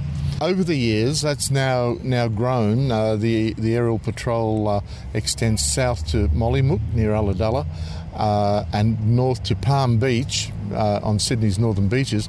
And this past summer, we extended up as far as through the Central Coast and up to Newcastle. And that's quite an area. And for those coastal surveillance flights, we're flying at 500 feet. We use two aircraft. We use a single-engine Cessna 182, and we use this Partenavia that you've just seen behind me. And they patrol the coastline continuously on Saturdays, Sundays, and public holidays. And during the summer months of December and January, when the beaches are most populated, school holidays, tourism and so on, we do the weekdays as well between middle of December and end of January. That's the function that Aerial Patrol is best known for, because the planes fly low, 500 feet over beaches, everybody sees them, they're red and yellow in colour, but assisting the beach safety providers, in other words, the professional lifeguards and the volunteer surf lifesavers, it's a great asset. It's the eye in the sky. It provides an early warning system to those beach safety providers. We can give them a heads up if there are sharks or bad water conditions, rock fishermen in areas where it's a little bit dicey for their well-being. And we see countless sharks. Everybody asks, do you see many sharks? And yes, we do. But by the same token, I'm sure there are many that we miss. But what's important is an early warning system. Who do you coordinate that with, just out of interest? What agencies would you talk directly to? We speak directly to the beach safety providers. We have every conceivable radio frequency, emergency management frequency on board those aircraft. We have police frequencies, we have marine rescue frequencies, we have rural fire service frequencies. We have a whole variety of frequencies that we can talk to various agencies. But what's important, we, as an early warning system, as I said, we can provide a heads up to those beach safety providers. Even if we're not seeing sharks, for example, we may be seeing large schools of fish. And if we think that those fish are going to be getting near a populated beach, for example, we'll give the lifesavers, the beach inspectors, a heads up that this is happening, so that they're on a heightened alert then, because those schools of fish are very good at attracting other forms of marine life. Larger forms of marine life. And we're seeing dolphins, we're seeing stingrays, we're seeing a whole lot of things out there that the people on the beach and the beach safety providers just don't see. But at the top of that food chain is the big Noah. And those sharks can just come in and gobble up all of those fish, and occasionally we might get in the way. So imagine a large school of fish that may have 250,000 little fishies in there, and come in and all of a sudden those fish are swimming amongst swimmers' feet. And then the the race is on. And I mean, you've watched television in the height of summer. You've watched those shark feeding, those frenzies. Yeah. The news cameras seem to pick those up. Well, we don't want anything like that to happen. So during our patrol area, we're just providing that early warning system. Okay. And similarly, on land, if we're patrolling, but if we see a wisp of smoke in our escarpment, well, that's a clear indication to us that there could be a bushfire up there. So bang, straight onto the radio, we let the RFS know. They can send a tanker up there if they don't already know about it. So, it's all part of our community work. How is it funded? As a charity, we rely on sponsorship. Bendigo Bank has our naming rights sponsorship. We're known as the Bendigo Bank Aerial Patrol throughout the community. All of our promotions, everything that we do reflects that. And then we have a lot of other sponsorships that come in underneath that through registered clubs. Local government along the coast here contributes towards the operation. And like rural fire services people, like surf clubs, we do Lamington drives as well. And we also run some major promotions such as car shows and what have you. Now, if you're a commercial pilot, is that your minimum requirement to come and fly? Mm-hmm. Okay, so you've got to be type checked on the various aircraft, have a commercial license. Minimum number of hours, or? Look, we'd like to think that the minimum number of hours will be around about a couple of hundred. We'll look at as low as 150 if we deem that the person's quite competent. Our chief pilot, Mr. Warren Genjos, well qualified in the whole aviation spectrum. He will make the call on that, and if a budding pilot can satisfy our chief pilot, well, the guy's got the gig. Well, it must be a great opportunity for pilots who want to build some hours up. Well, it is. Only recently we counted up currently from those that have come through here in the last 20 years. We have 34 people in the left-hand seat of major airliners around the world, and some in the right-hand seat. So, I'm sort of proud to be able to say that we've helped people get careers. Okay, and these are all volunteer pilots. They're not paid. That's right. They're all volunteer pilots. We do a lot of search and rescue. We're part of the emergency management and emergency rescue spectrum of the southeast region of New South Wales. And in the year 2000, the Aerial Patrol was appointed a Tier 1 search and rescue unit, fixed wing unit. One of only 3 providers of fixed wing search and rescue, the highest level of fixed wing search and rescue in the Commonwealth. And our Piper Chieftain, it was fitted out with thermal imagery, and we were dropping containers that contained bilge pumps to vessels in distress in excess of 100 miles out to sea, beyond the range of a rescue helicopter. And we did that for 7 years. The only thing that changed was that the Australian Maritime Safety Authority, on behalf of the Commonwealth Government, called for new tenders and wanted one operator to provide that type of aircraft around the country. And Aero Rescue was born then, and they placed Dorniers in various cities around the country. There's one in Essendon. Harry, if people want to find out more about what you guys do, they can find you at aerialpatrol.com.au. Of course, yes, and that's regularly being updated. And of course, you've spoken to Barry Sandry, our marketing manager, and he spoke to you about New South Wales Air. Yep. And there are cross links there to each of the organisations. Okay. It's fantastic work, Harry, and we thank you for spending some time telling us all about it. Thank you, gents. Thanks, mate. Thank you. Okay, thank you very much.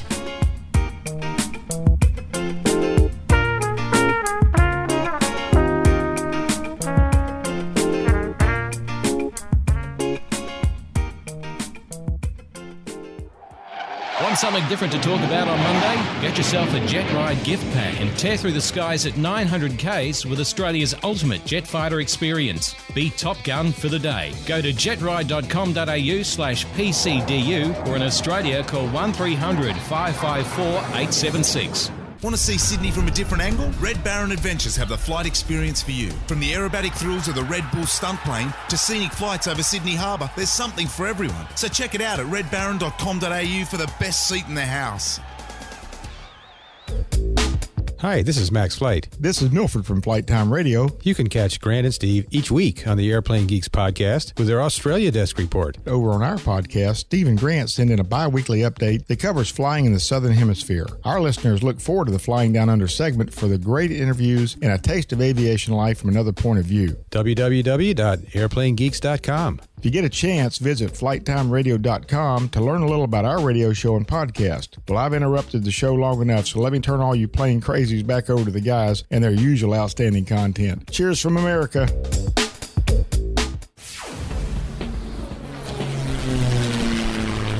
Find this and other great shows at the Aviation Media Network. TheVoicesInYourHead.com.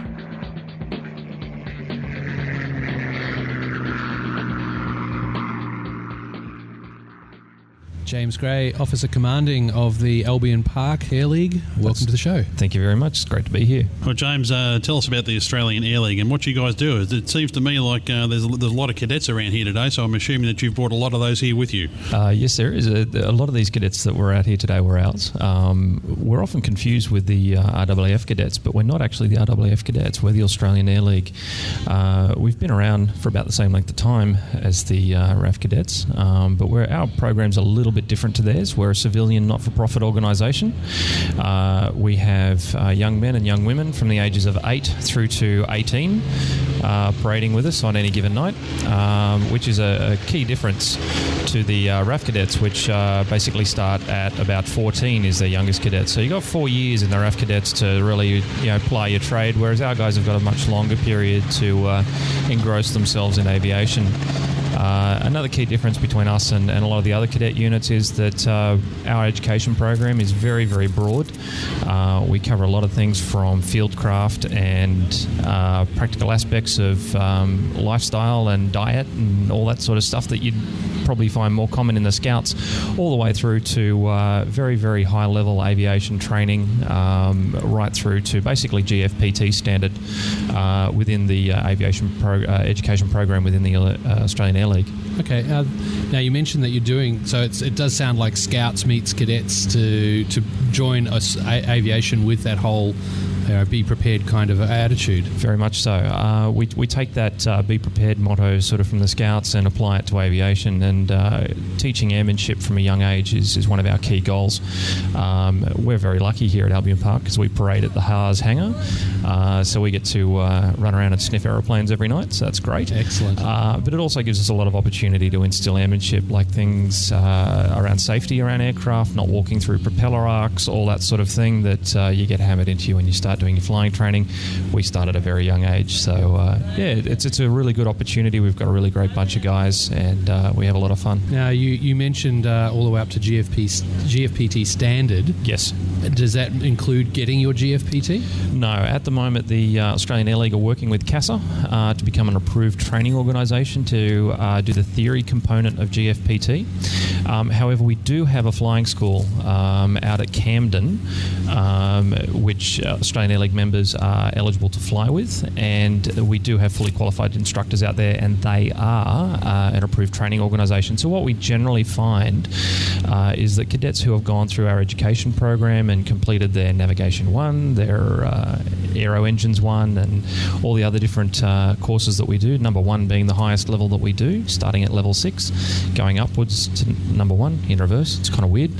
But what we find is that the guys that have done all their level 1 training, they go out to Camden, they do their GFPT, and they can smash out the theory component pretty much in one weekend without any trouble, and then they get stuck into flying airplanes, which is really what we're all interested in. Now, of course, the flying component, James, is one side of it, but comparing it to the Scouts, and of course my kids are in the Scouts, so I can sort of compare it that way. You guys do camps, hikes, all that sort of stuff as well. And we certainly do. We also have a structured education program around things like public speaking. We also do the Duke of Edinburgh Award. We've got a number of cadets working their way through that at the moment, which is a really great achievement to see the guys and girls in the Air League progress through that and achieve it. It's some real world experience and paperwork that they can then shove in their resume and tuck under their arm and make themselves stand out from the crowd, which is very important in today's day and age. Any edge you can get is really important. And so that would be the your equivalent of the Queen Scout Award, is it? Absolutely, yeah. Award? Yep. Okay. And what it mean when you talk about that sort of thing, they have to go out and do community service and that sort of stuff? Yep, community service is another big focus that we have. All of our cadets that were with us today that have helped us out with marshalling aeroplanes and marshalling car parks and other aspects of just getting an air show organised. Those cadets have accrued probably about 8 or 9 hours today of community service, which goes towards their Community Service Awards. First community service badge, you need to do 15 hours of community service. And for your second one, you've actually got to rack up another 45 on top of that, I think. Don't quote me on that. I might have that a little bit wrong. They're changing it all the time.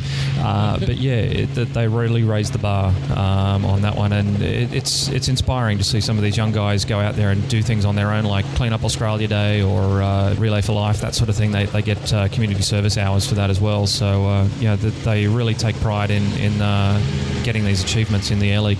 Okay. I noticed that there were people in blues today. There were also looked like some young folks in the greens, like almost combat fatigues. Yeah, they're probably the Army cadets. Yeah. They're not our guys. The Australian Air League, our uniform is based loosely on the RAF uniform from the late 40s, early 50s. Hence the reason why our uniforms look a little bit traditional, whereas the RAF cadets have got a whole new uniform that looks very much like current serving members of the RAAF. And just like the RAAF, you maintain a rank structure for the kids to work their way through. Does that work pretty much the same way as the real world RAF? Pretty much. We start out with cadets. Everyone starts off as a cadet, pretty much. Then you go through to leading cadet, corporal, sergeant, flight sergeant, and warrant officer, so on. So, we have a rank structure, and it's a hotly contested competition to see who gets the next promotion, and it's always good to see them trying to outdo each other on who's going to be most eligible. And Now, another very important part of military life is discipline and drill as well. So, I mean, I know you guys do drill. In fact, I've seen the kids out there doing it today, but obviously that's a very important part of what you do, and there's very important reasons behind that. Yeah, we do drill. We practice mostly ceremonial drill. It's not so much a core component of what we do on a nightly parade, but it is definitely part of the Air League, and we take a lot of pride in standing up on Anzac Day and marching with the servicemen. We also attend other ceremonial parades during the year, for instance, November 11, Armistice Day. We also have a ceremonial parade coming up in a couple of weeks. We've just finished a fairly big engagement, actually, for Anzac Day. Our squadron did 2 community marches on the Sunday before Anzac Day. We did the dawn ceremony and then the main Wollongong march here in the Illawarra. And that was a lot of fun to be part of, and the cadets got a huge kick out of that. So, we do drill.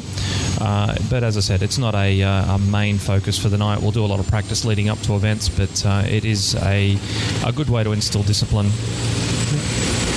Now, I know one of the issues in the scouting movement is always trying to get people to become leaders. Do you find that's an issue for you, and how do you attract people to come into that sort of role?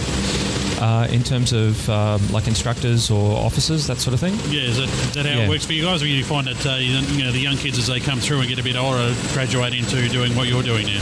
Yeah, we do have a structured program of migrating cadets out of the cadet role into the officer role, and we certainly get a lot of officers that way.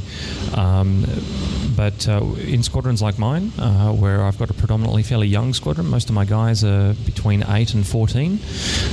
So we're down the lower end of the age group. It's much harder for us to get instructors and officers, but if anyone's listening and they're interested, by all means give me a call. Because we're growing very quickly. Our squadron's now got 25 regular cadets every Tuesday night, and we've only got the 2 officers at the moment, so it's a big handful. But we always have a lot of fun, and in that regard, there are avenues for direct entry as an adult. You can come in. It's a simple police check for working with children. Make sure all those boxes are ticked, and then again, it's about a 6-month training program, which sounds very officious and difficult, but it's not really. It's just getting to know what we do in the Air League and how to do all the paperwork and always the paperwork. How to march in a straight line, and that's about it.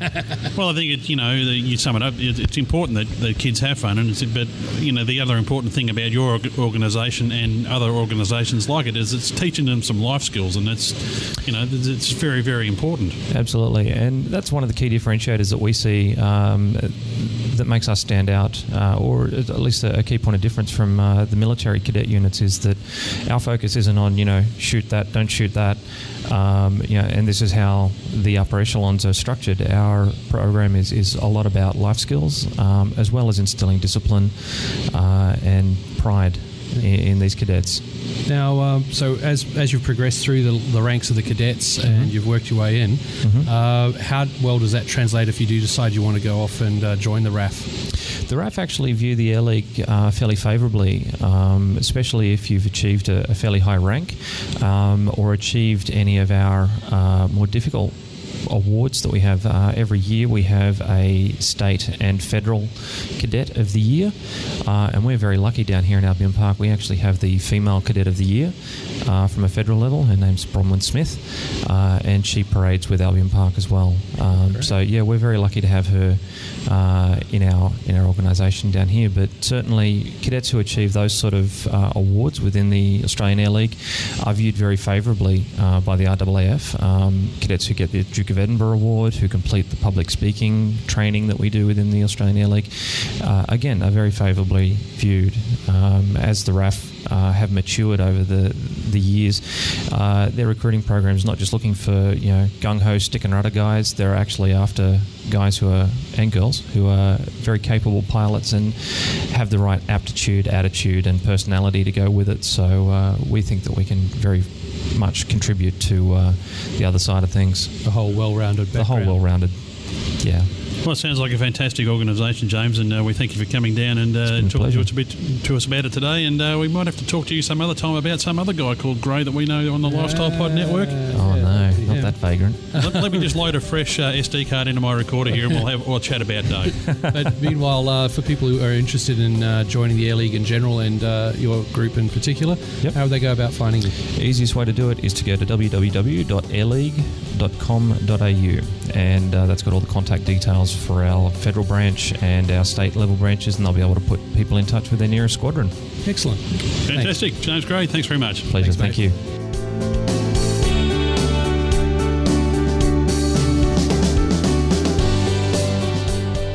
And as we leave the Wings over Illawarra 2012 air show behind, we're back here in the studio now. And boy, Grant, what a fantastic day. The weather was great. It was a great representation of aircraft there of all types. Some fantastic interviews. And boy, we had a great time despite the very, very long drive. Yeah, the drive was a killer there and back, just over 1,600 kilometres. So quite the run for the weekend, but mate, all worth it. I think Haas did a fantastic job. They and everyone else involved in putting that air show together, absolutely brilliant. As you said, a very diverse range of aircraft, which really helps make it a great show for people. It's not all from one era or it's not all props. It was a good mix-up, and yeah, a shame we couldn't get some serious aerobatics, and also a shame that the F-18 wasn't able to come to its thing. But otherwise, a brilliant show. It's interesting, actually, that you talk about the FA-18 not being there, Grant. I don't know whether you noticed, but in the hangar next to where we were at Southern Biplanes there, they had a petition there. They're trying to petition the Air Force to have a Hornet present at the next one. Yeah, the reason they couldn't have the Hornet there apparently was some noise complaints. There's a few people in the area who don't like other people coming in and having a really good time for one day of the year. So it's a shame, but unfortunately I believe that was a major factor in it. Well, that's disappointing on many levels. Well, hopefully, hopefully that petition will get up, and hopefully the Air Force will give it some due consideration. I'm sure the Historical Aircraft Restoration Society would hold some sway when it comes to matters like this. So let's see what happens. Sorry, mate. It pushes my buttons, and I get a little upset with these people. And I'm sure it pushes the buttons of everyone that listens to this show, Grant. Grant. But looking at some other positive things there, great to see the Caribou aircraft, the 2 Caribou there that Haas are operating, and they looked in really spiffy condition too. It's funny, you sort of forget really quickly what they look like and what they sound like when they've been off the scene for a couple of years, but brought back great memories to see them flying around again. Yeah, it was great. They had one flying and one static, and it's wonderful to hear those big radials roaring around and watch them do those slow landings and slow passes and going backwards with a good headwind. But it's a brilliant aircraft, and it's a shame that we just got way too expensive to operate. But, this is life. We got to move on, and the Caribou will always be pretty special to most of us. Yeah, now it's a shame that Anthony Crichton-Brown can't be with us as we record this due to some work commitments. It's about a week and a half later now that we're recording this outro here. But I got to tell you, I reckon Anthony asked the question of the day when he was talking to the Seahawk crew there about the incident on the Canimbla. And listeners won't have heard it. I actually edited that bit out where Anthony actually did ask them beforehand if it was okay if he ventured into that subject. And of course, Todd Glenn and Rob McBeath were more than happy to talk about it. And we really appreciate that. I thought there was some fantastic information that they were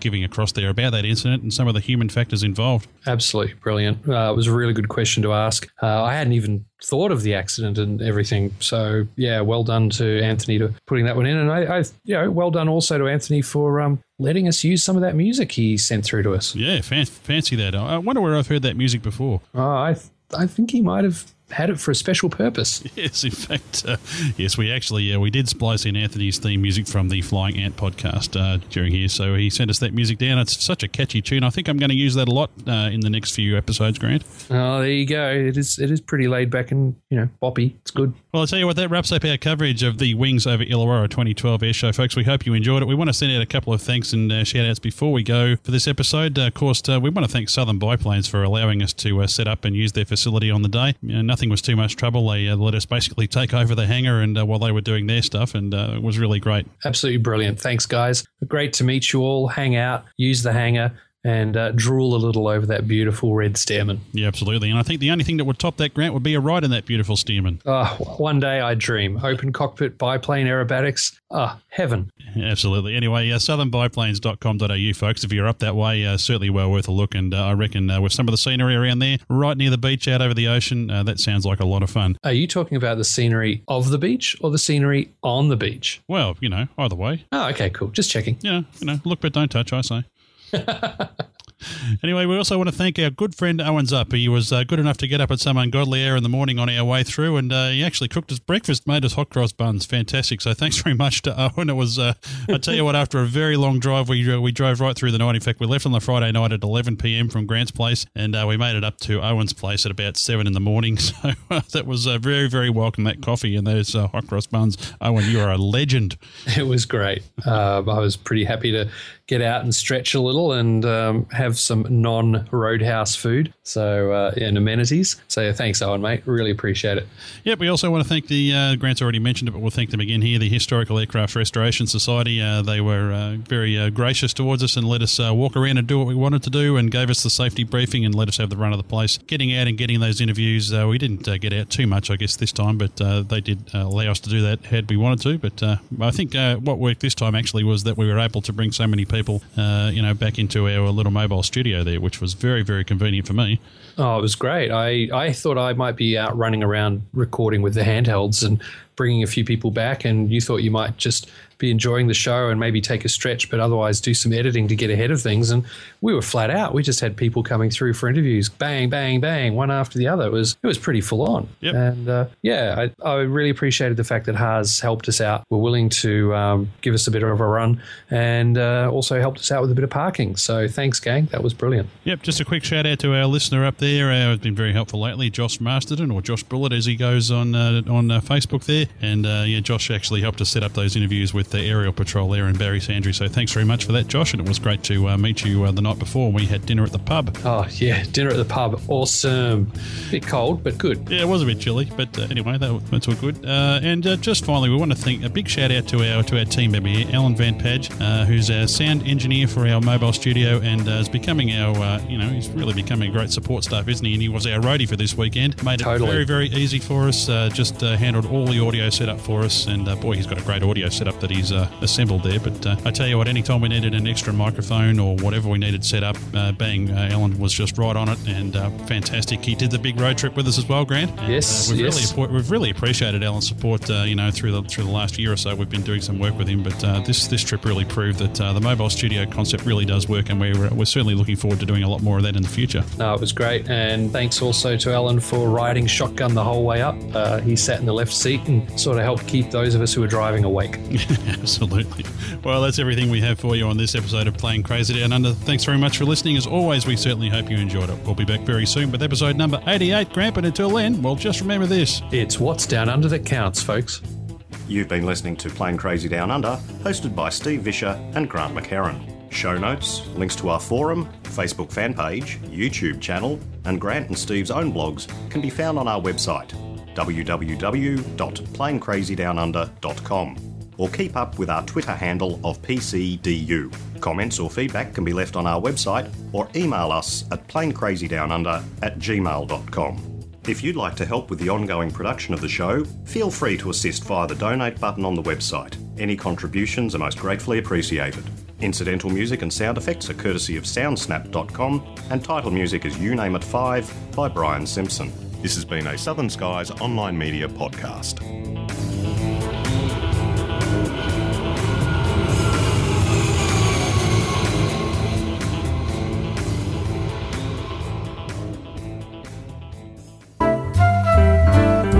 The kind folks at the Department of the Bleeding Obvious have asked us to make this statement. The views and opinions we present in this podcast are ours and do not necessarily represent those of groups we work with or are associated with, although we think they probably should. We certainly don't claim to be experts, we're just opinionated enthusiasts who are willing to comment publicly on the world around us. This show is intended as entertainment, and any education that may occur is purely coincidental. As with anything in life, it is your responsibility to determine what does or does not work in your situation and to seek out suitable guidance and/or instruction. This podcast is released under a Creative Commons non-commercial by attribution license. For more details on this license and our contact details, please visit our website at www.playingcrazydownunder.com. Thanks, folks.